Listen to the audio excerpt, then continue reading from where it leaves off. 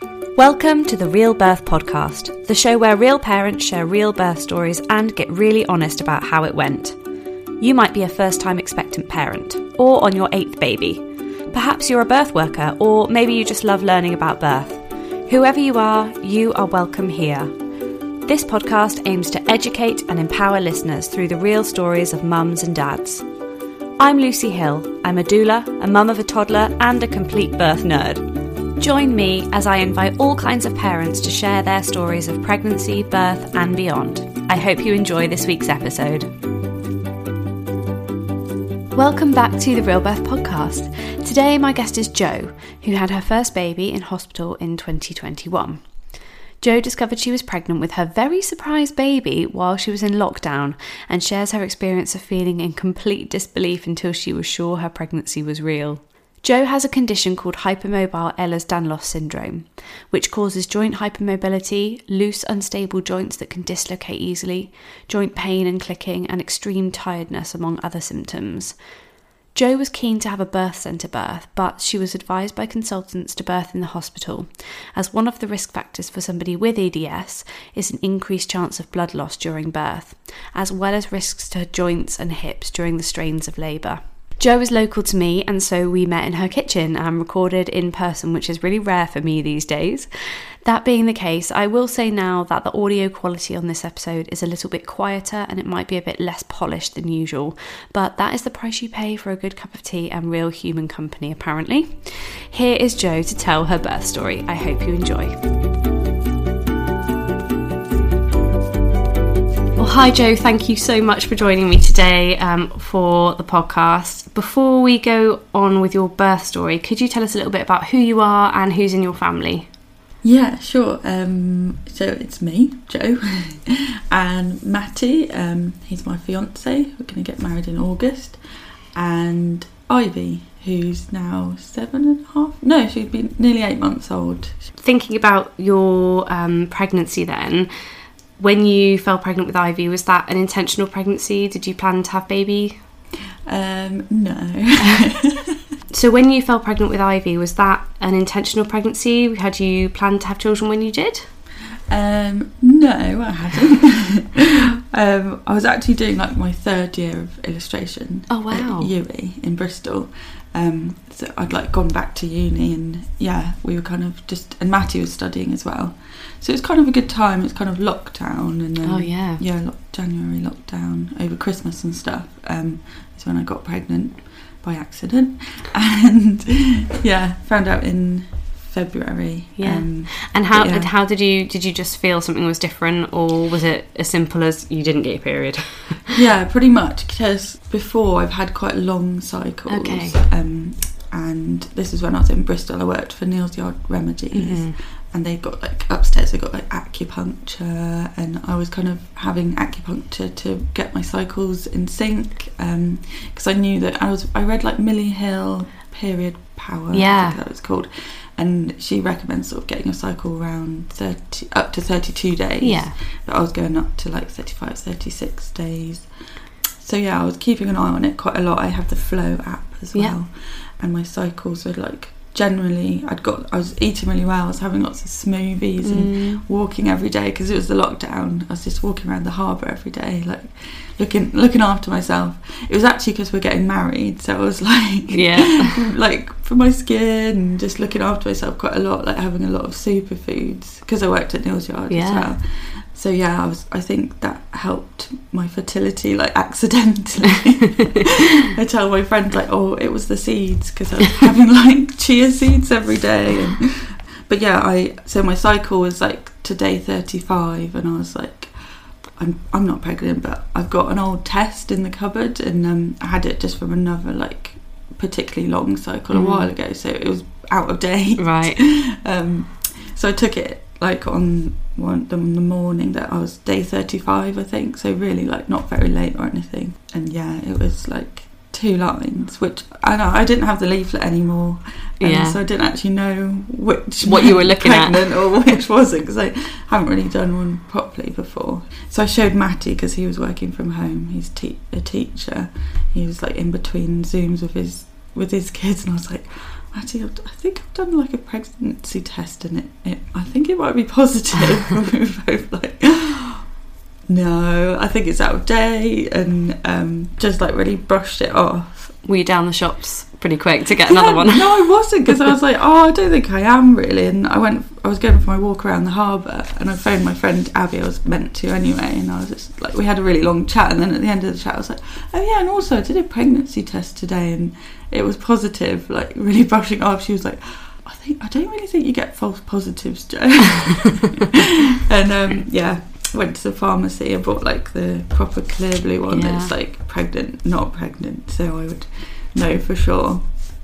And it said how many weeks, and I think it was like and 5 weeks or something. Matty was out when I did it in the evening. He was like, I'll just go for a walk, or we'll do one later, and I just couldn't wait. No. So I did it. So I had to phone my friend Abby, and I was like, yeah, I think it's positive. And I definitely did like quite a few more like in the following week, just to, I think it said like between 5 to 6 weeks pregnant. Wow. So. Once you'd got your head around it, which probably took a while if it was a bit of a surprise, what were your thoughts about birth? What had you kind of previously known about birth, and what were your thoughts about what you wanted for your own birth? So my mum was an antenatal teacher for the MCT, so I've kind of like grown up with birth balls in the house and like pictures of babies like coming through the pelvis, like quite graphic posters. So it was all quite like normal for me, and like I've always thought about it like birth, because she was doing it from when I was quite young. Right. So me and my friends used to like sneak and look at the posters and say, we really want to be midwives and things like that. But so I kind of had an idea that I wanted it to be quite, maybe not even natural, because the NCT's stance is like all types of birth. Whatever happens is normal, that kind of thing. But I think I just had the idea of like being moving a lot, like with the birth ball, and I wanted to feel like quite in control. And I did a lot of research and things, but lots of books. Just because also my mum's friend is a hypnotherapist, like a natal hypnotherapy it's called, so we arranged to do a course with her as well. Brilliant. Because I heard that could be quite helpful, natal hypnotherapy. I just read quite a few different little books, or one like active birth I skimmed through. That was quite helpful, like planning positions. And I followed like the naked doula.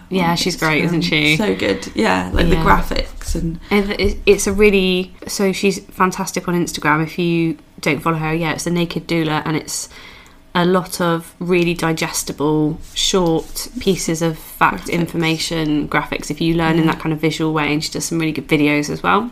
It was really good actually. Instagram can be a really great place actually to, if you follow the right people. I know it can be quite overwhelming if it's not information you want to hear, but definitely. For the right people it's brilliant. I found that really good actually. That's cool.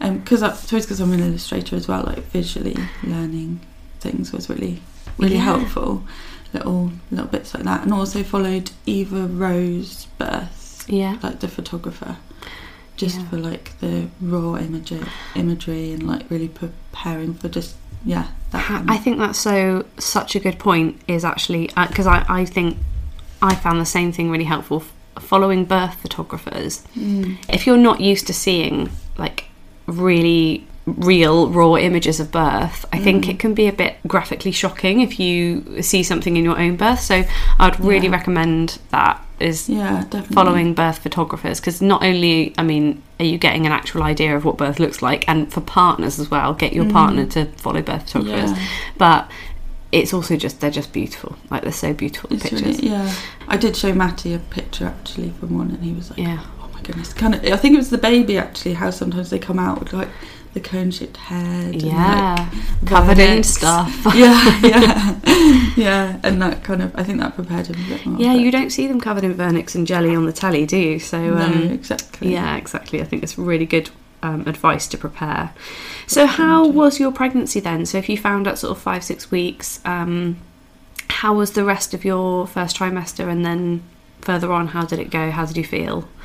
Yeah, quite good. Yeah, I think I still didn't believe it to start with, so I tend to be like a little bit anxious, so I booked to get like a private scan, because I knew we'd get one at 12 weeks, and I thought that's actually a really long time from now. Like, it was 6 weeks, and I was like, I don't know if I can wait that long to like check if they're actually in there, whoever they are. Yeah. And because I didn't actively try to get pregnant as well, I think it didn't feel as real. I think if I had tried again, it might feel a bit more like something happened and then I got pregnant, but I couldn't remember when it might have been.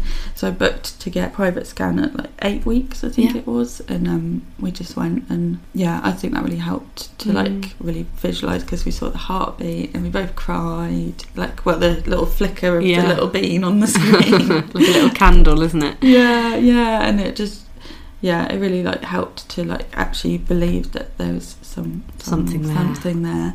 Yeah, and then we just sort of sat tight for the 12-week scan, which was really exciting, and that went fine as well. It was in Bristol, so in the lockdown, so Matty couldn't come into the hospital, but then he could for the scan. It was all a bit weird, so I imagine everyone who's had scans like some of these rules as well just seem really arbitrary, like they can't come in, but then they come in for the tiny bit, and then it's like, well, it was quite strange, but that was really cool, because you could see like the arms and you see legs. It all, don't you? And she was really kicking about. That was really cool.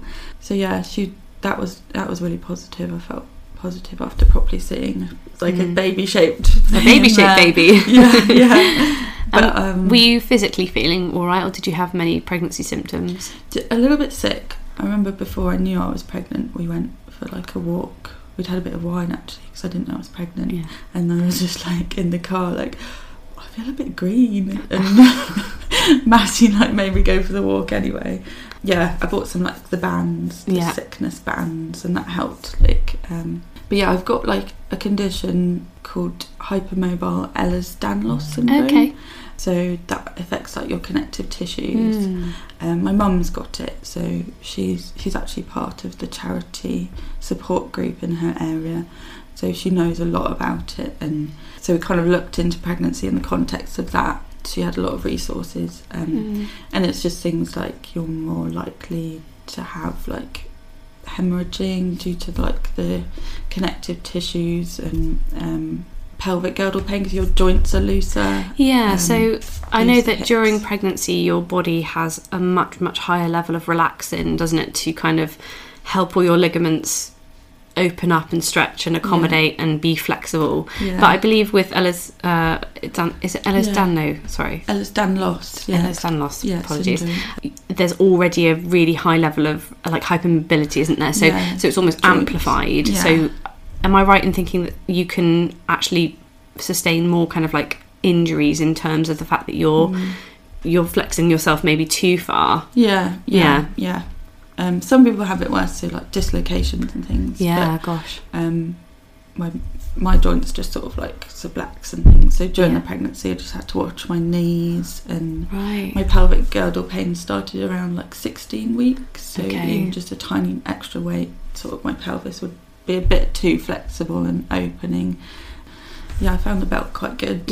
Supportive. Bit of support, And did you need to have any additional care kind of through either a consultant or midwife because of that condition? Was that kind of flagged up?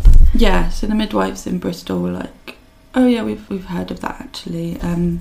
We'll refer you to the consultant. At the time it was like phone call appointments. And got later in the pregnancy, and we were planning on moving and stuff. But they referred me to a Bristol-based consultant. I had a phone call, and she said, which wasn't great news for me, it was kind of like, we recommend that you're in the hospital, which, I'm not, I think I was more against it to start with. I'd been looking into like the birth centres and things like that, just because I read so much about like the cascade of interventions. And I knew starting in that environment that would be more likely for that kind of thing. So I was a bit upset because I really wanted either birth centre. I was considering home birth until they said about the risk of extra bleeding. Is that the primary reason why they would want you in the hospital, because there's an extra risk of? I think so. They said they didn't want me in the birth centre either, because if I needed like a blood transfusion, so I'd have to be rushed, and they painted a bit of a gloomy picture about like the midwives not be like having to keep my bloods going. I don't know, yeah, they made it sound a bit grim and scary. I kind of brushed that first consultation off on the phone call, like, we're moving to Frome, I'll talk to my new midwife and consultant at the RUH and see if they have a different opinion. Doesn't hurt to get a second opinion. And I just thought, like, I don't want to be sort of directed into a birth that I don't want. I think that's really important to know, is that you can get a second opinion. It's like people kind of think, oh no, I think in somewhere like America, it's sort of like, if you don't get on with your doctor, you kind of just like fire them and move on. But here it's sort of like, oh, we don't realise we can ask for somebody else to talk to as well. A good way to look at it, you know, if you were moving anyway, it's a new area that you're going to be in anyway. So how did your new midwife team and your new consultant, how did they see your birth choices and what you were hoping for? Did they recommend the same thing, or how did they talk to you about that? Yeah, so the midwives were generally, they had a bit more time, I think, and it's really nice here. Like in Bristol, they don't listen to the heartbeat for you, like in early appointments, like 16 weeks, I think I was still there, and they were like, oh no, we don't do that in case we can't hear it and things like that, and worry you. But when actually you're looking for that reassurance, aren't you? So we got to Frome, and like one of the first things she does was like, would you like to listen to the heartbeat? And I was like, yes.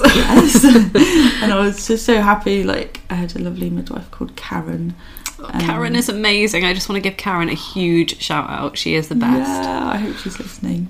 I didn't have her towards the end of my care, but I started off with her, and she was really lovely. She made me feel just really like reassured and safe, like being in a new area, like of course, passed to a new team and stuff.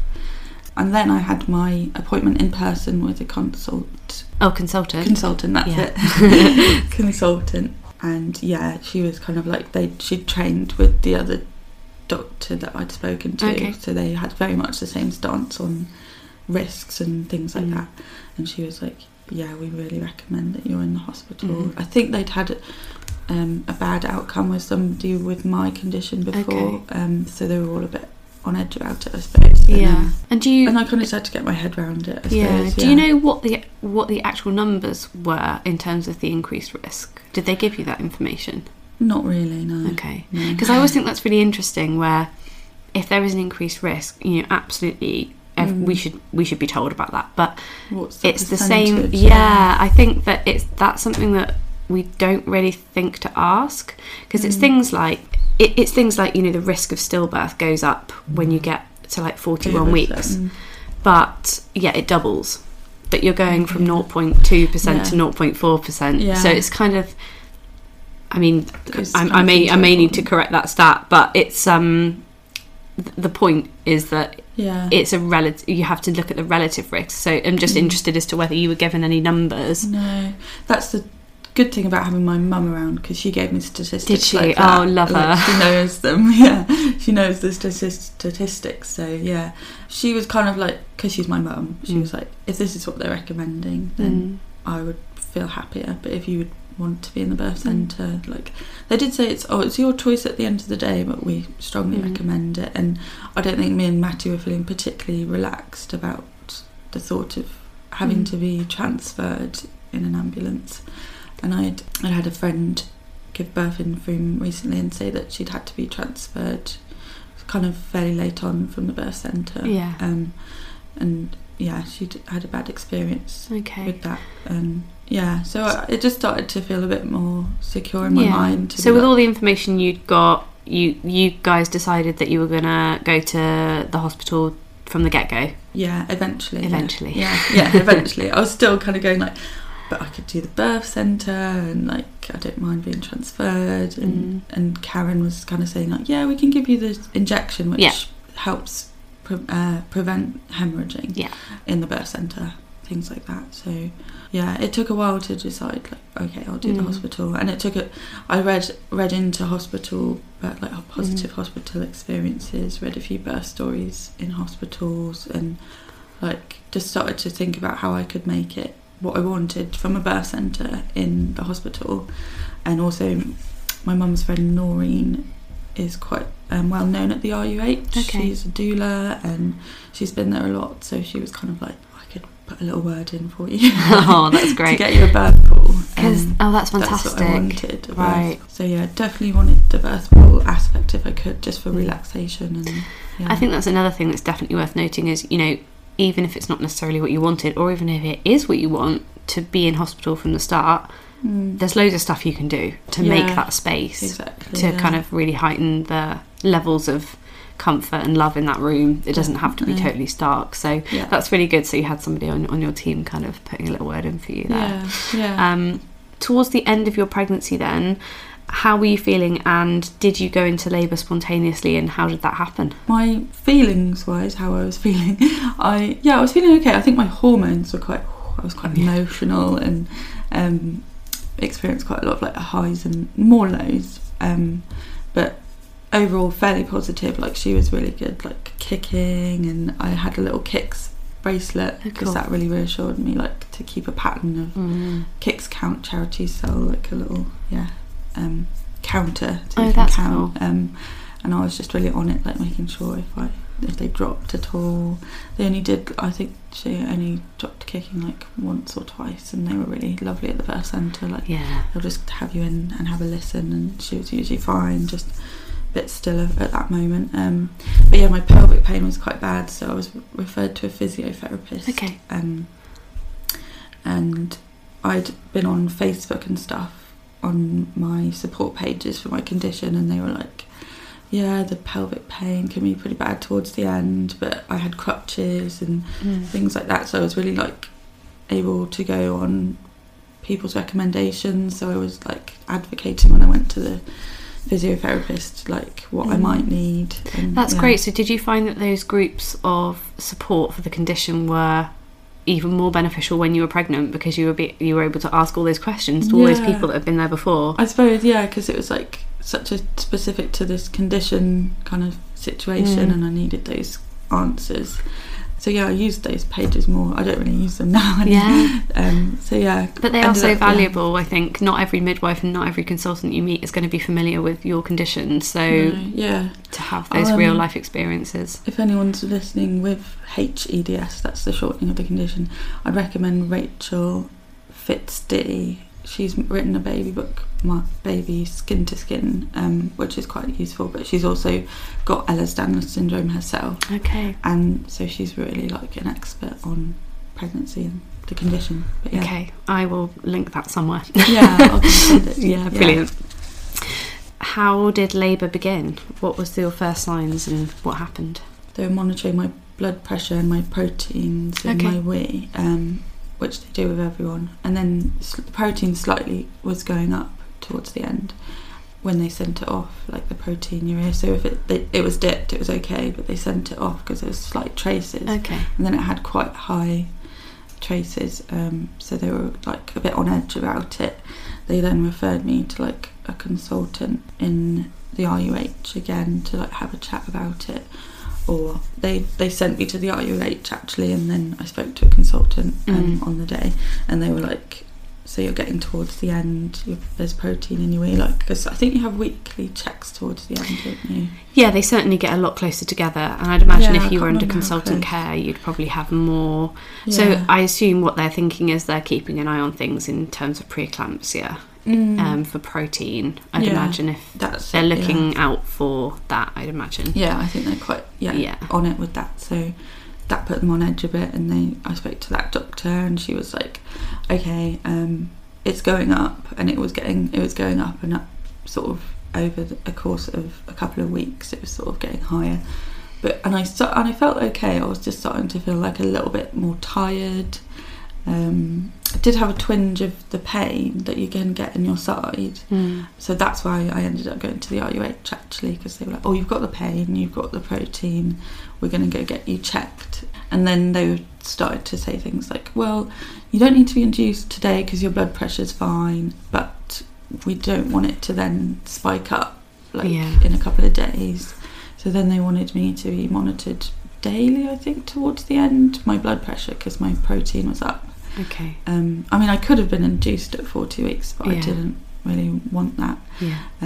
They started talking about sweeps and things, which I declined to start with.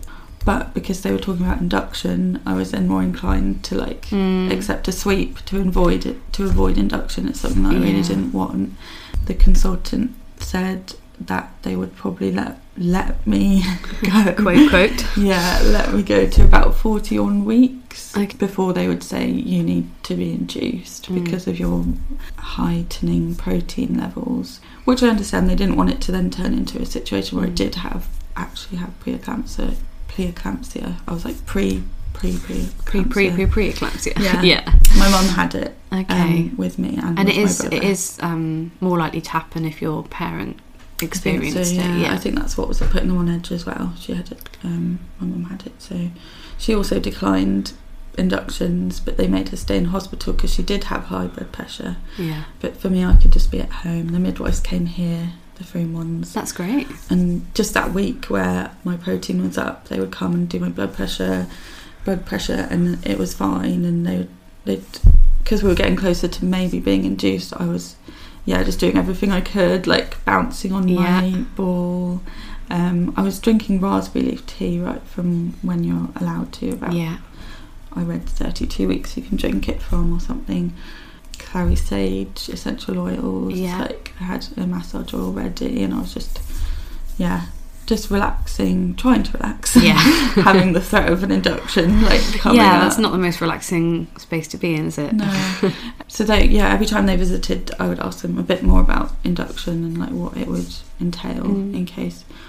I mean, they did say you can decline it, but like the pressure got more and more as I got closer. So I think it was like the Monday, and they wanted me to be induced on the Friday. So I got.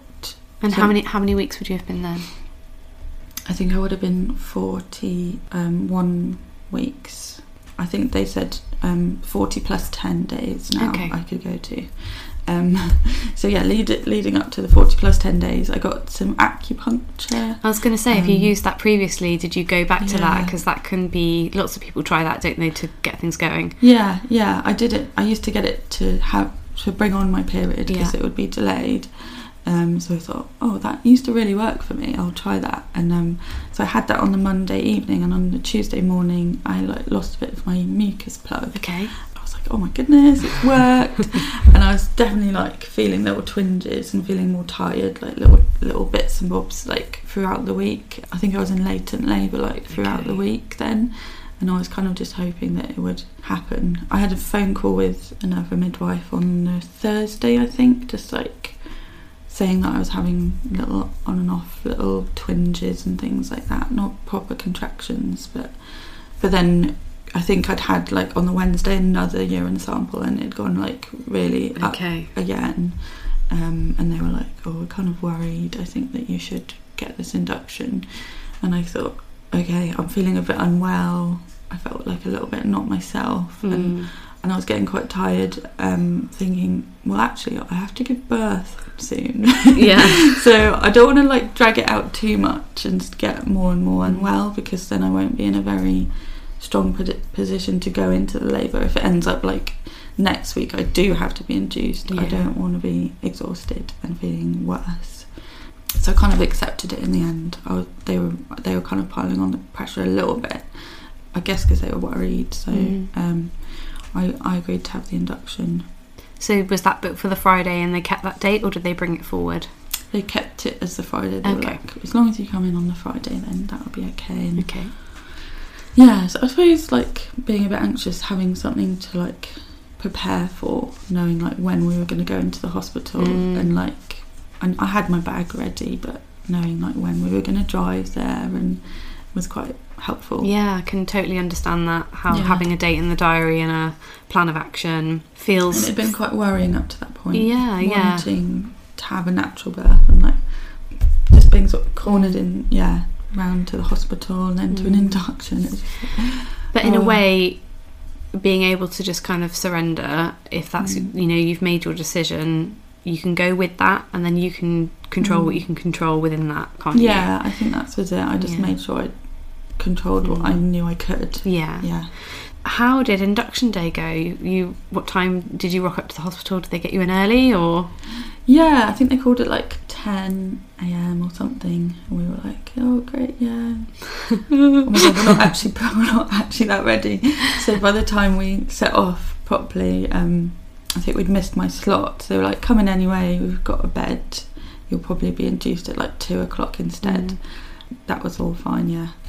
So what method of induction did they offer you, and or did you have a choice? What did they say they would like to do? Yeah, I think the first one they go for is like the pessary, depending on where you're at. I think maybe because I was in latent labour, I didn't actually tell them that. Actually, I was kind of like just going with it and seeing if I would like start on my own while we were waiting or something. I was like, yeah, maybe it'll happen. But they talked me through the process, and they mentioned that I would have to have my waters broken. That's part of the induction process apparently, and I was like, whoa, yeah, that's not happening. I know from my mum and speaking to Noreen, I knew that's not recommended by, like, it's not in the NICE guidelines or something, but that's general practice for induction now. Like once you're 1 centimetres, or when they can go to break the waters, they do. So I was like, okay, well, I'm okay having the pessary, but I'm not okay with the water breaking aspect. And how did they react when you declined that? They said, well, if you don't want that, then you don't really want an induction. And I was like, first of all, I don't want an induction. I'm having one because it's recommended, and then I completely understand where your head will be. I'm happy for you to kind of kickstart my labour, but then you want to be in control of it from there. Yeah. I imagine breaking the waters is something that they were trying to do to make things go quicker. Yeah, I think so. Yeah. Because there seemed to be like a long waiting time to be induced. I didn't get induced on the Friday in the end, partly because we just kept getting pushed back because things take a long time. It is funny, isn't it, the amount of people I know who have gone in for these inductions that have been so much pressure has been put on them to go in for the induction. We really recommend you have this induction, blah blah blah, and then they get there and they wait for 4 days because there's no room, and you think, well, it wasn't that bloody urgent, was it? I know exactly. So you had to wait, did you? Yeah, we waited. I can't remember how many days exactly, but it wasn't the first day.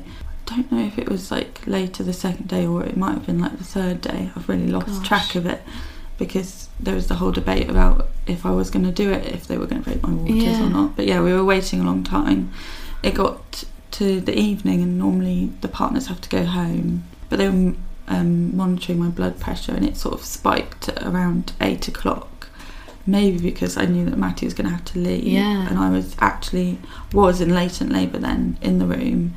I was like having on and off little contractions, and because it spiked, they were like, okay, he can stay, because they started talking about things like, oh, if you start to have a seizure, ring the bell or something like that. And I was like, I mean, of course your blood pressure's going to go up. You've been waiting in hospital for 3 days. You're prone to anxiety anyway, and your partner's being told they have to go. I know. I think I think it's the fear, like, I'm going to be here on my own. And I'm actually quite grateful that it spiked a bit, because they were like, okay, since your blood pressure's gone up, like, he can stay. So he was there overnight with me, and I actually, I was having on and off contractions. I was using the Freya app. And it was kind of going in and out of like, you were established, and then they'd get further apart again. And I was just doing everything I could. I had my natal hypnotherapy tracks, and we didn't use the hospital lights at all. I kept them off, and we had fairy lights, and I had like my pillow spray and my massage oil, and every time somebody walked in, they'd be like, oh my god, it smells amazing. And we've obviously created a nice little like safe bubble in that room. It was actually it felt quite safe in the end, and it didn't really feel like a hospital room in the end. Matty was like on a little sofa-y armchair bed thing. I think I watched like Spring Watch clips. It was like the nature while I was having contractions. Midwives would come in and out doing my blood pressure, and I'd be like, I think I might be like heading into labour, this is before I'd had a pessary or anything, and they were like, no, not if you're still talking to me or still calm, so they kind of brushed it off a little bit, which is a shame, because I think they might have left me maybe if they'd let things sort of just carry on. I was kind of getting there on my own, I think. Yeah. But obviously we'd been there waiting for an induction, and they'd been waiting to do it, so it got to the next morning, and I was just like, fully in my mind, I was like, I'm not going to let them break my waters if I do have this pessary. In the end, they said we can do it at about 2 o'clock, I think. So they popped it in then when I was already, kind of halfway on my way, I think. Yeah. That really just like... I was going to say, was it quite quick, the reaction, and did you feel like you shifted into a different... I think so. I think I started writing little notes. I was going to say, Jo's got an incredible notebook here of all the things that have happened during her birth. It happened quite quickly, because I put like I had the pessary at around 2:30, and then some stronger contractions started, but aren't very close together, at like 4:30 p.m. Okay. So like within 2 hours quick, it was stronger. Yeah. And then I had my TENS machine, whacked that on, and said I was going to try and rest, and that's the last thing I wrote. I love that. You got this like so beautiful, like really detailed notes, and then it's like boom. It just stopped as soon as I got that pessary, got my TENS machine on. So yeah, it definitely worked. Induction worked for me, definitely. And were you able to stick to your guns with the artificial rupture of your waters? So yeah, because it was around 4:30, they leave you to progress. Don't they give you like 12 hours or something? Yeah, I think so. Yeah. To leave it in, then they would take it out. But literally, because it was like sort of an overnight situation, midwives would only come in and out. I think it was every 4 hours they wanted to do my blood pressure to check. And I think they listen to the baby every now and then if you've had an induction. Yeah. So they were doing that, but in between it was just like me and Matty in the room. I had my iPad. We watched Strictly Come Dancing.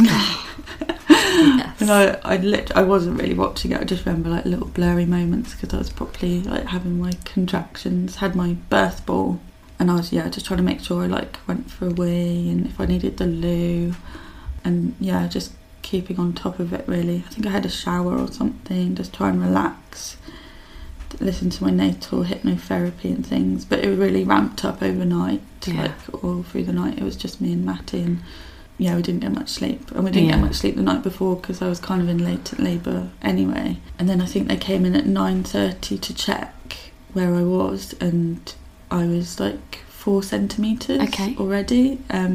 So they were like, oh, you're already in established. They didn't really believe me to start with, actually. I kind of said I might need to be checked, because I was kind of like in the zone on the bed with my TENS machine and my spring watch videos, not really able to answer them much, but I was just like, I think I need to be checked. I think it's really common with induction, especially with pessary, that people have to have more than one pessary. Like they have one, and then they leave it overnight, and then they have another one, and they leave it in the day. So I think for it to have kicked in, and for you to then have gone to 4 centimetres just in the course of being left alone overnight, is probably quite unusual. So I imagine they're just thinking, oh no, she's just but you may have had you had any, when you had the pessary inserted before this, had they checked your dilation before then? So I think so. They were to decide what they would do. They were like, we could do a Cook's balloon. And I wasn't. I think I was like, I don't know if it's called a faced or something. I can't remember what it's called. I think. So that's when the cervix is like thinned out rather than kind of spread out. So it has to do 2 jobs. It has to thin and dilate. No, I don't think I was like any amount of centimetres before they. So that's like you've worked really hard. Then you've had a good night's work. It must have. Just really, I think because it was really dark in the room, and it was just me and Matty, which was actually really good. It wasn't like the midwives weren't there constantly, and maybe that helped, that I was just really in the zone with it. I did do a bit of lying down on my side and things like that. Only having the TENS machine, it was quite intense, but so 9:30 they were like, well, actually, we don't need to break your waters because you're in established labour. So I was Hooray! Just did it on my own. Triumph. Yeah. Amazing. Felt really, that made me feel quite positive going into it, because it was like, obviously it's happening fairly quickly and we were already like quite tired. I felt quite sick in early labour, so I wasn't really able to eat that much. Now I would definitely bring like some sort of yoghurt or something like soft that you can just quickly, because I think it was like chewing and like the concentration of it, I just couldn't really handle it. And so I think a really high calorie drink or something. I think that saved me later on. I had like an isotonic gel from Holland and Barrett. It was like a little, that saved me, I think. Also the midwife feeding me yoghurt. So they took me to the delivery suite, which was really amazing, because I just like was rolled in with really strong contractions, and to like the bath, the water pool running, and I was like, oh my gosh, it's saved. I've got my pool room, and I was like, oh, that's great. And yeah, they just really came on really strong then. I was kind of in an armchair at one point, not really able to move from the armchair. It was just, they got really powerful. And then what had happened was at 9:30 when she checked me, she was like, I can't get the pessary out, so maybe when you next go to the bathroom, get it out yourself. Which was probably not the best, because my contractions are really close together, so I was worried that I was having an overreaction to it, which I think I was, looking back, because they were really intense contractions. Like I'd been doing my breathing practices, I couldn't do that whole like catch your breath and breathe it out, because it was just overpowering me, I think. But I took the pessary out myself when we got to the birthing room, and that really helped. So I really wish they'd taken it out for me at 9:30. That calmed it down a bit. So when did you get in the pool? Probably, I think what I thought was about an hour or two. I think it was like 3 or 4 hours before I actually got into the pool in the room. They ran the bath, and I was really relying on my TENS machine. So I was, the midwife read my birth plan, and she knew that I wanted to be active, so she got like a beanbag out. Nice. She'd rearranged the room so it didn't look like a hospital bed room. She put the bed against the wall, and I used it like to lean on.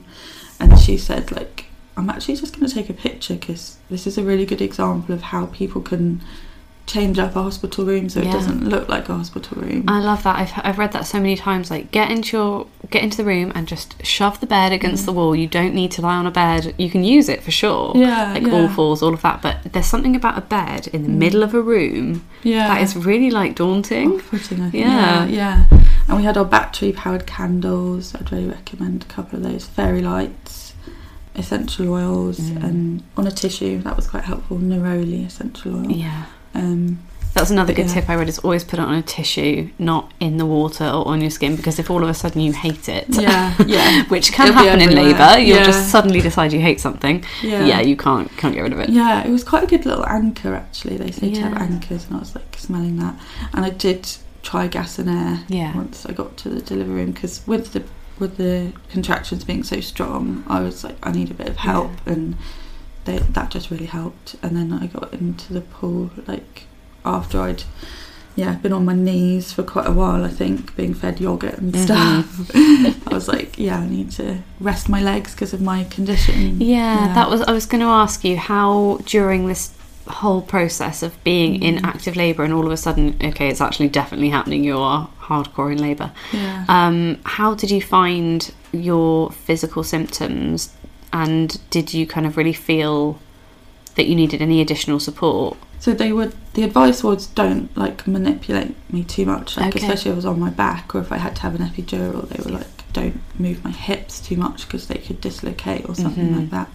But generally, because I was upright a lot and on my knees and things, my knees just started to tire, probably my hips as well, and my ankles. So I bet the pool felt amazing then.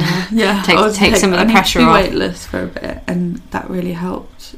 And I was without the TENS machine then, so I was quite amazed, because I was finding the TENS machine really good. I had it like properly high leveled after a bit, but so we were in the pool probably for a few hours, I think, just regular contractions, and that's when I started to make, like, Matty calls it, like, my slightly animal sounds.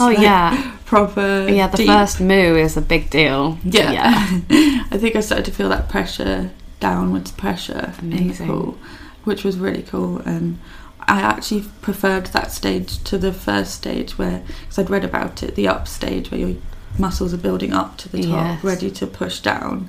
I think I really felt that relief of like them now pushing down, and it felt a lot better. Like, it's proactive, isn't it?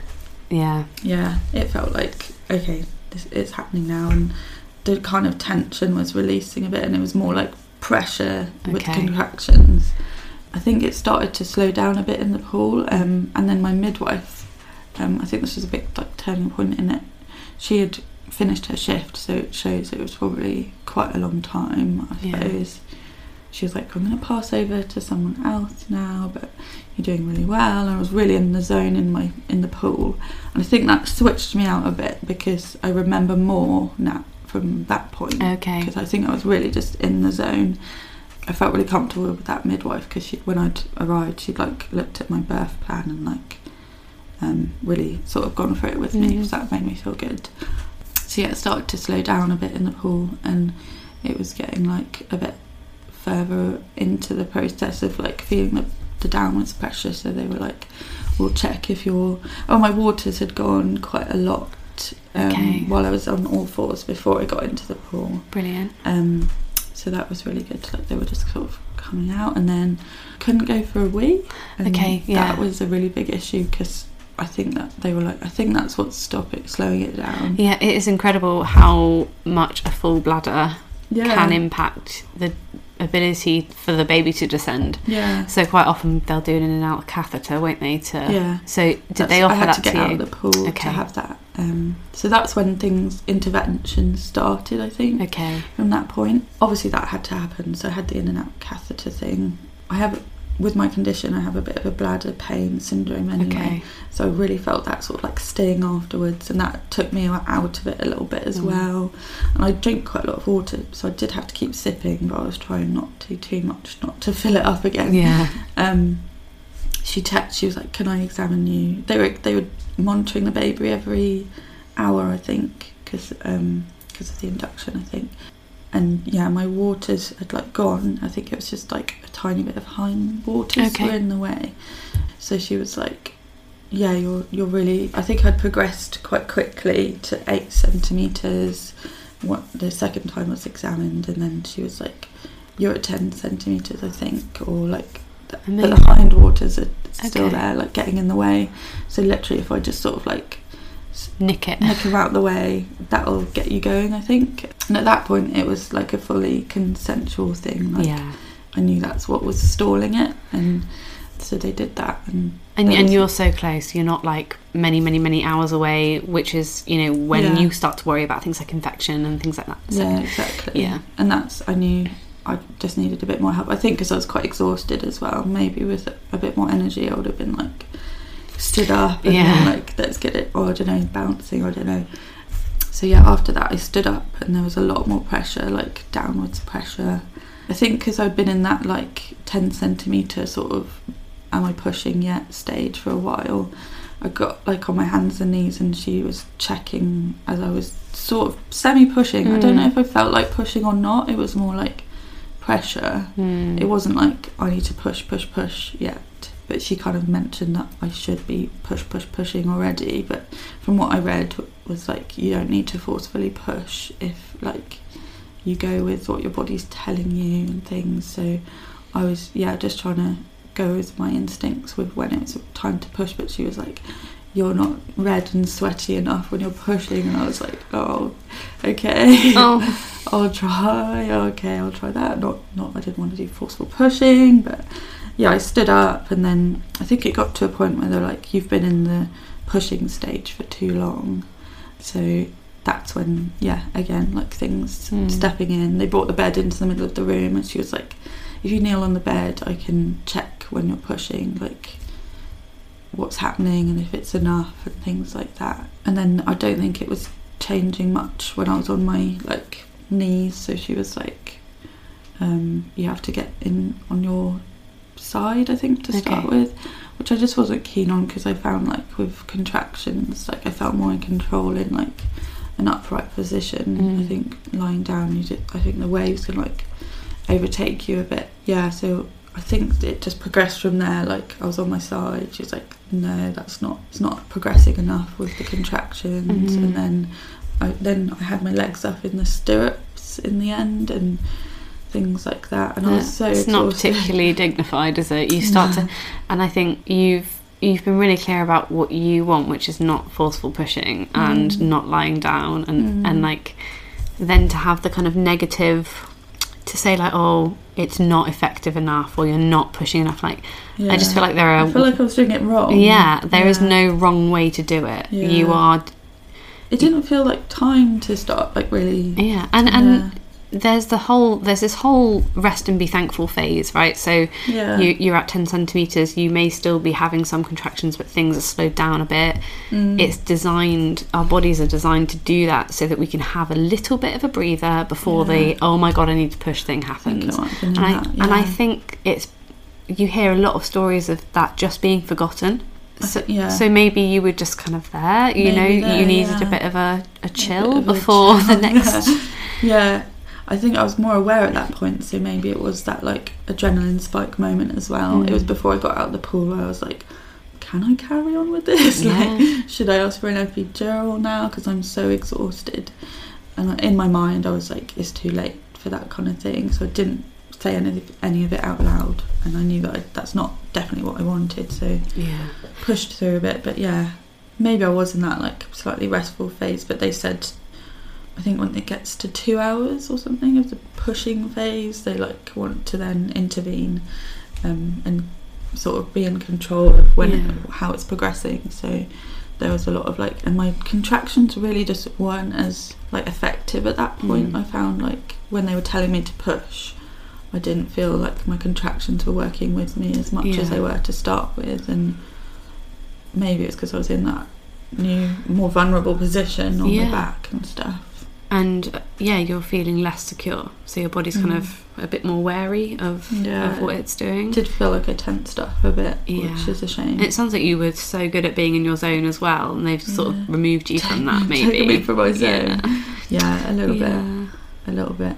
Yeah, but I mean, were you or your baby like in distress at any point? Were you, or were you doing okay? We were doing okay, and Ivy was taking the contractions really well, and they were monitoring her, and they were like, she doesn't really care, like she's fine. But then when I was on my back forcefully pushing, that's when she was like, her heart rate went down. Yeah, they were getting me to like push without, they even said like, you're making too much noise, or like you're concentrating your force on, like, I wasn't even screaming, I was just kind of going like a sort of hum, and they were like, there's no need to make the noise, like just use all your force into like the downward sort of but you didn't even want to push, it didn't feel right to be pushing at the moments when I was, and naturally I just thought I want to be on all fours or something, because I would feel the power of like gravity helping me or something, and it felt like I was pushing upwards, and because I had my legs up, and in the end they were like, oh yeah, so she called a midwife in to check the heart rate, and they were like, we need to get the baby kind of coming out now. So there was another midwife, one had my leg, the other had my other leg, like, come on, push. And then a doctor came in, I think, in the end, just to look at the possibility of like, check the heart rate, and then just to look at the possibility of like, do you think she might need an episiotomy? Because the pushes were really effective, they said, but in between she would come back down again, which was quite frustrating. I felt you'd think gravity would help with that, though. You'd think they would want you to be upright. Oh, so she's going back, let's get her upright, or like on all fours or something. I felt like her head come out, because she said, oh, you can feel like the little bit of her head was coming, and that was quite like encouraging. And also it was weird, at this point I had gone quite numb, like I couldn't really feel, I was using the gas and air because it was just a real like safety net, like I need that for the contractions, but I couldn't feel the sort of like burning, crowning sensation, maybe because I was worried. I went slightly numb, so that was good, I suppose. I didn't feel that, like, as I was pushing it wasn't too intense, which a lot of people say like, oh, what's worse, the crowning or the contractions? But so that was okay. And then they were like, because she keeps going back down, I think, well, maybe we'll have to try an episiotomy because it's been too long now. And her heart rate had gone down a little, not dangerously low or anything, but they just were aware that they didn't want the baby to get in distress. So they tried the episiotomy, and that was a couple of pushes of that, and they were like, okay, we'll try the ventouse next. So the doctor like popped a ventouse on, I think, and I think within 2 contractions she came out with the ventouse. Wow. But that was a bit of a like, oh my god, like moment shock, given how hard you've been working. Oh my gosh, it was crazy. I think because like by that point they were worrying me a bit, saying like it's been too long now. I was like, okay, well, I was kind of welcoming those interventions. Like when the doctor got there, I was a bit like, well, obviously I need this now. Like, that's fine. Yeah. And how do you feel about that now? Like looking back?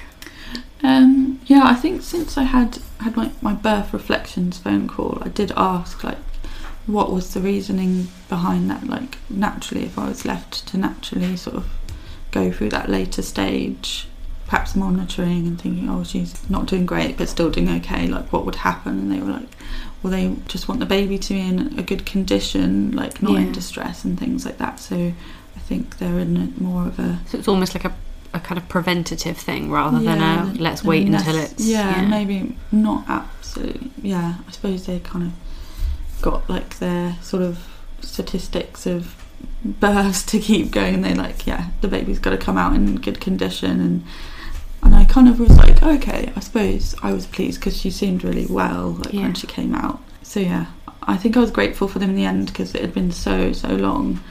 I think it was like I was born at 1:28, so that was like on the Sunday. Oh no, it was on the Monday morning. And they'd gone in there on the Friday. Yeah, so you've been at it a while, haven't you? It was a long one. So I think in the end I was like, she's here. And I was grateful for those like little step-ins.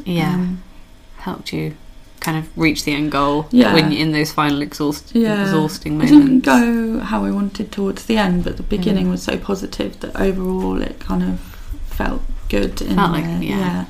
And Ivy just looked amazing. She was like, no vernix. Really? It was really good colour, and I was just like, oh my gosh, whose baby is this? Perfect little TV baby. She looked amazing. So how was that moment? Was she put straight on your chest and you had that moment of skin to skin and everything was okay? It was good. They popped her straight on. I had like my nightie undone ready, and she was there. What wasn't great was the bright lights. I really hated that, and because they had to see obviously to do an episiotomy. So I first of all just like shielded her eyes, but that was really nice. She calmed down when I was shielding her eyes and talking. So instinctive, to her. Isn't it? You're just like, oh, there you are. She was just right here, and they were kind of. It was such a weird feeling because it was quite painful. Because then they were like just getting on with stuff down there, like they gave me an injection in my thigh. She was stitching me back up, so I had to like have some gas and air at the same time. But I think like having Ivy there was quite a good pain relief as well, like just that moment. And then they put like a cannula in my hand because there was a risk of infection with an instrumental delivery, which I look back now I probably would have declined because they can put you on antibiotics if you do get an infection. It made Ivy's tummy a bit funny because I probably passed the antibiotic on to her, and it probably made my tummy a bit funny and things like that. And also it like exploded, and like there was so much blood from that and things. It felt quite gruesome, and in the end I did need a second injection because I started to bleed a bit. So I was going to ask you about that. Did you have any kind of what they may have classed as a hemorrhage, or I don't was it just so. I think it was like pre-hemorrhage, kind of like they were like, you're bleeding quite a bit, so it's good that you're here. But then I guess they might have been able to manage that level at a birth centre as well anyway, so who's to say, to know for the future. But I had 2 injections of the Pentagon. I was worried it'd make me feel sick, but it didn't in the end. And then did you placenta come away quite easily?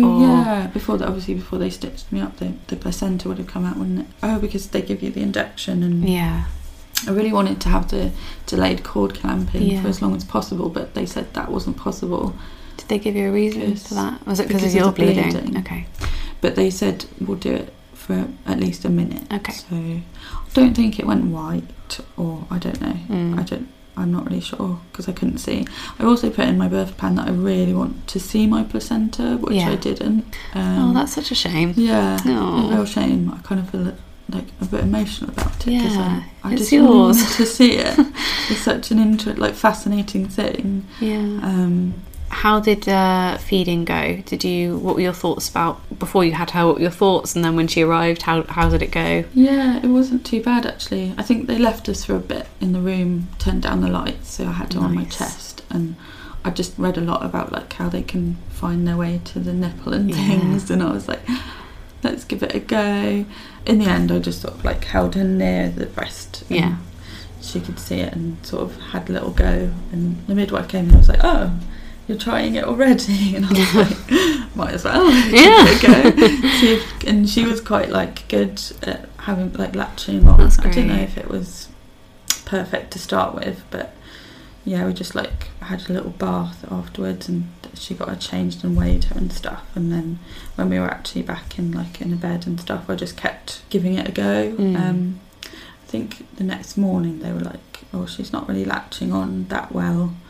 Maybe you should express them off, like hand express them off, like with a little syringe to give her, which I think I did get a little bit out, but I wasn't very good at getting it out that way. And she was doing okay. So you're both new at this. Yeah, you both need to.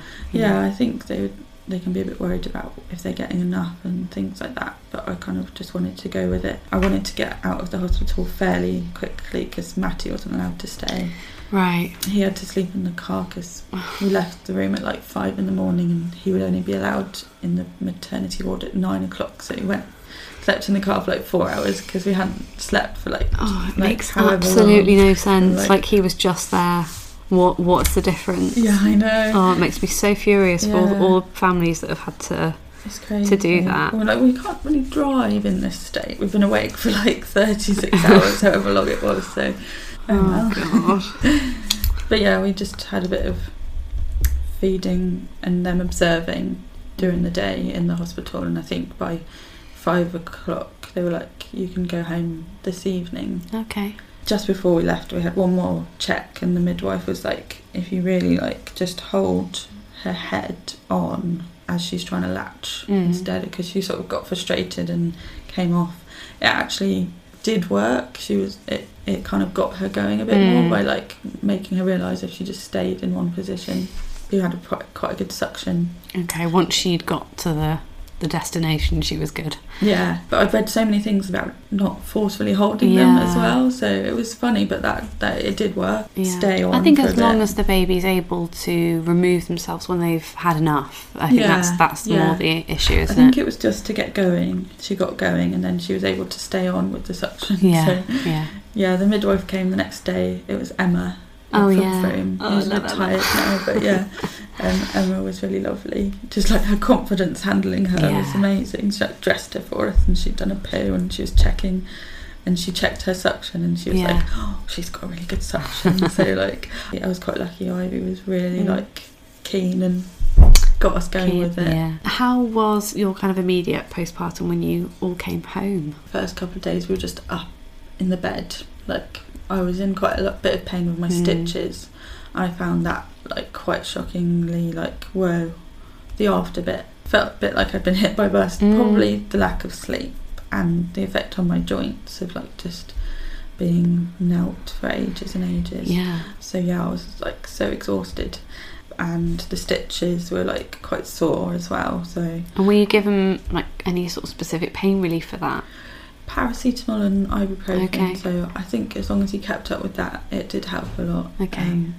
And just like having bars, like salt, like Epsom salt baths, like every day. Yeah, that helped definitely. I had a few like products like Expert Midwife, spritz, or like things like that, spritz for bits, and I've heard that's very good. Yeah, just anything like to cool it, and don't put too much weight on your bum. So I had like, my mum brought around like a seat, and somebody brought me a donut cushion to be sat with. But I did find it quite hard to start with like caring for Ivy. Like she was in a side cot, and just things like twisting because of my pelvic pain. It was still hanging around a bit and things. Yeah, how long did you notice the kind of pregnancy effects effect on your ligaments and joints after she had been born? It took a good month, I think, to go back to a bit more normal, because I wanted to wear her quite a lot in a sling, but sort of going out and about, I got quite a lot of pain from the stitches and things with any extra weight, so I had to put her in a pram at points, which I was a bit upset about, because she loved being in her little sling around the house. Yeah, it took a good month, I think, to the pelvic pain. It was mostly when I was on my side and stuff. Okay. So in bed I was like, but it was amazing being able to lie on my back again. That is so joyous, isn't it? It's the best feeling. Yeah. I was just constantly on my left, because I had heartburn as well, so I had to be on my left side because that helps it. So I was like, can finally lie on my back. That first moment where you lie on your back and you just think, oh my god, I can sleep on my back again. It was bliss. It was amazing. So good. And how did you find in general, like, your well-being and stuff for the first kind of, well, I suppose the 4th trimester, so that first kind of few months? Not too bad, actually. I think like a couple of days after I had that really like teary day, which lots of people say, and I was like, why am I incredibly upset right now? Yeah. I remember sitting on the sofa in tears, just going to my husband, what have we done?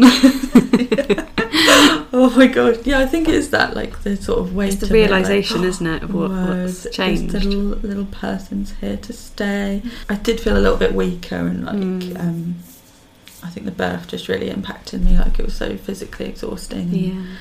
I tried to get out to groups and stuff though, which actually really helped incredibly tired mums. Yes. Yeah, I know. Just a bit battered, like, oh my gosh, what's happening?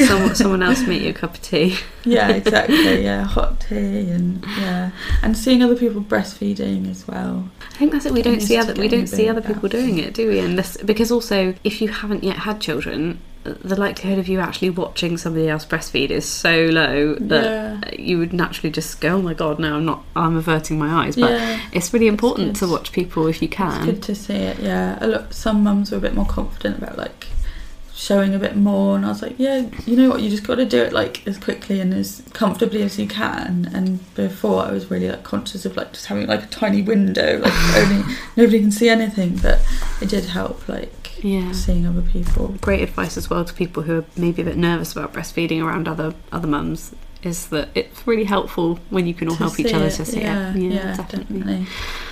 Oh, well, thank you so much for sharing your story with me. Is there anything else that you would like to talk about your birth in terms of maybe something that really helped you during pregnancy, or something specific to your condition or anything like that? Any resources that you'd like to share? I think the birth plan by the Naked Doula, again, that was a visual, like, you can do it online.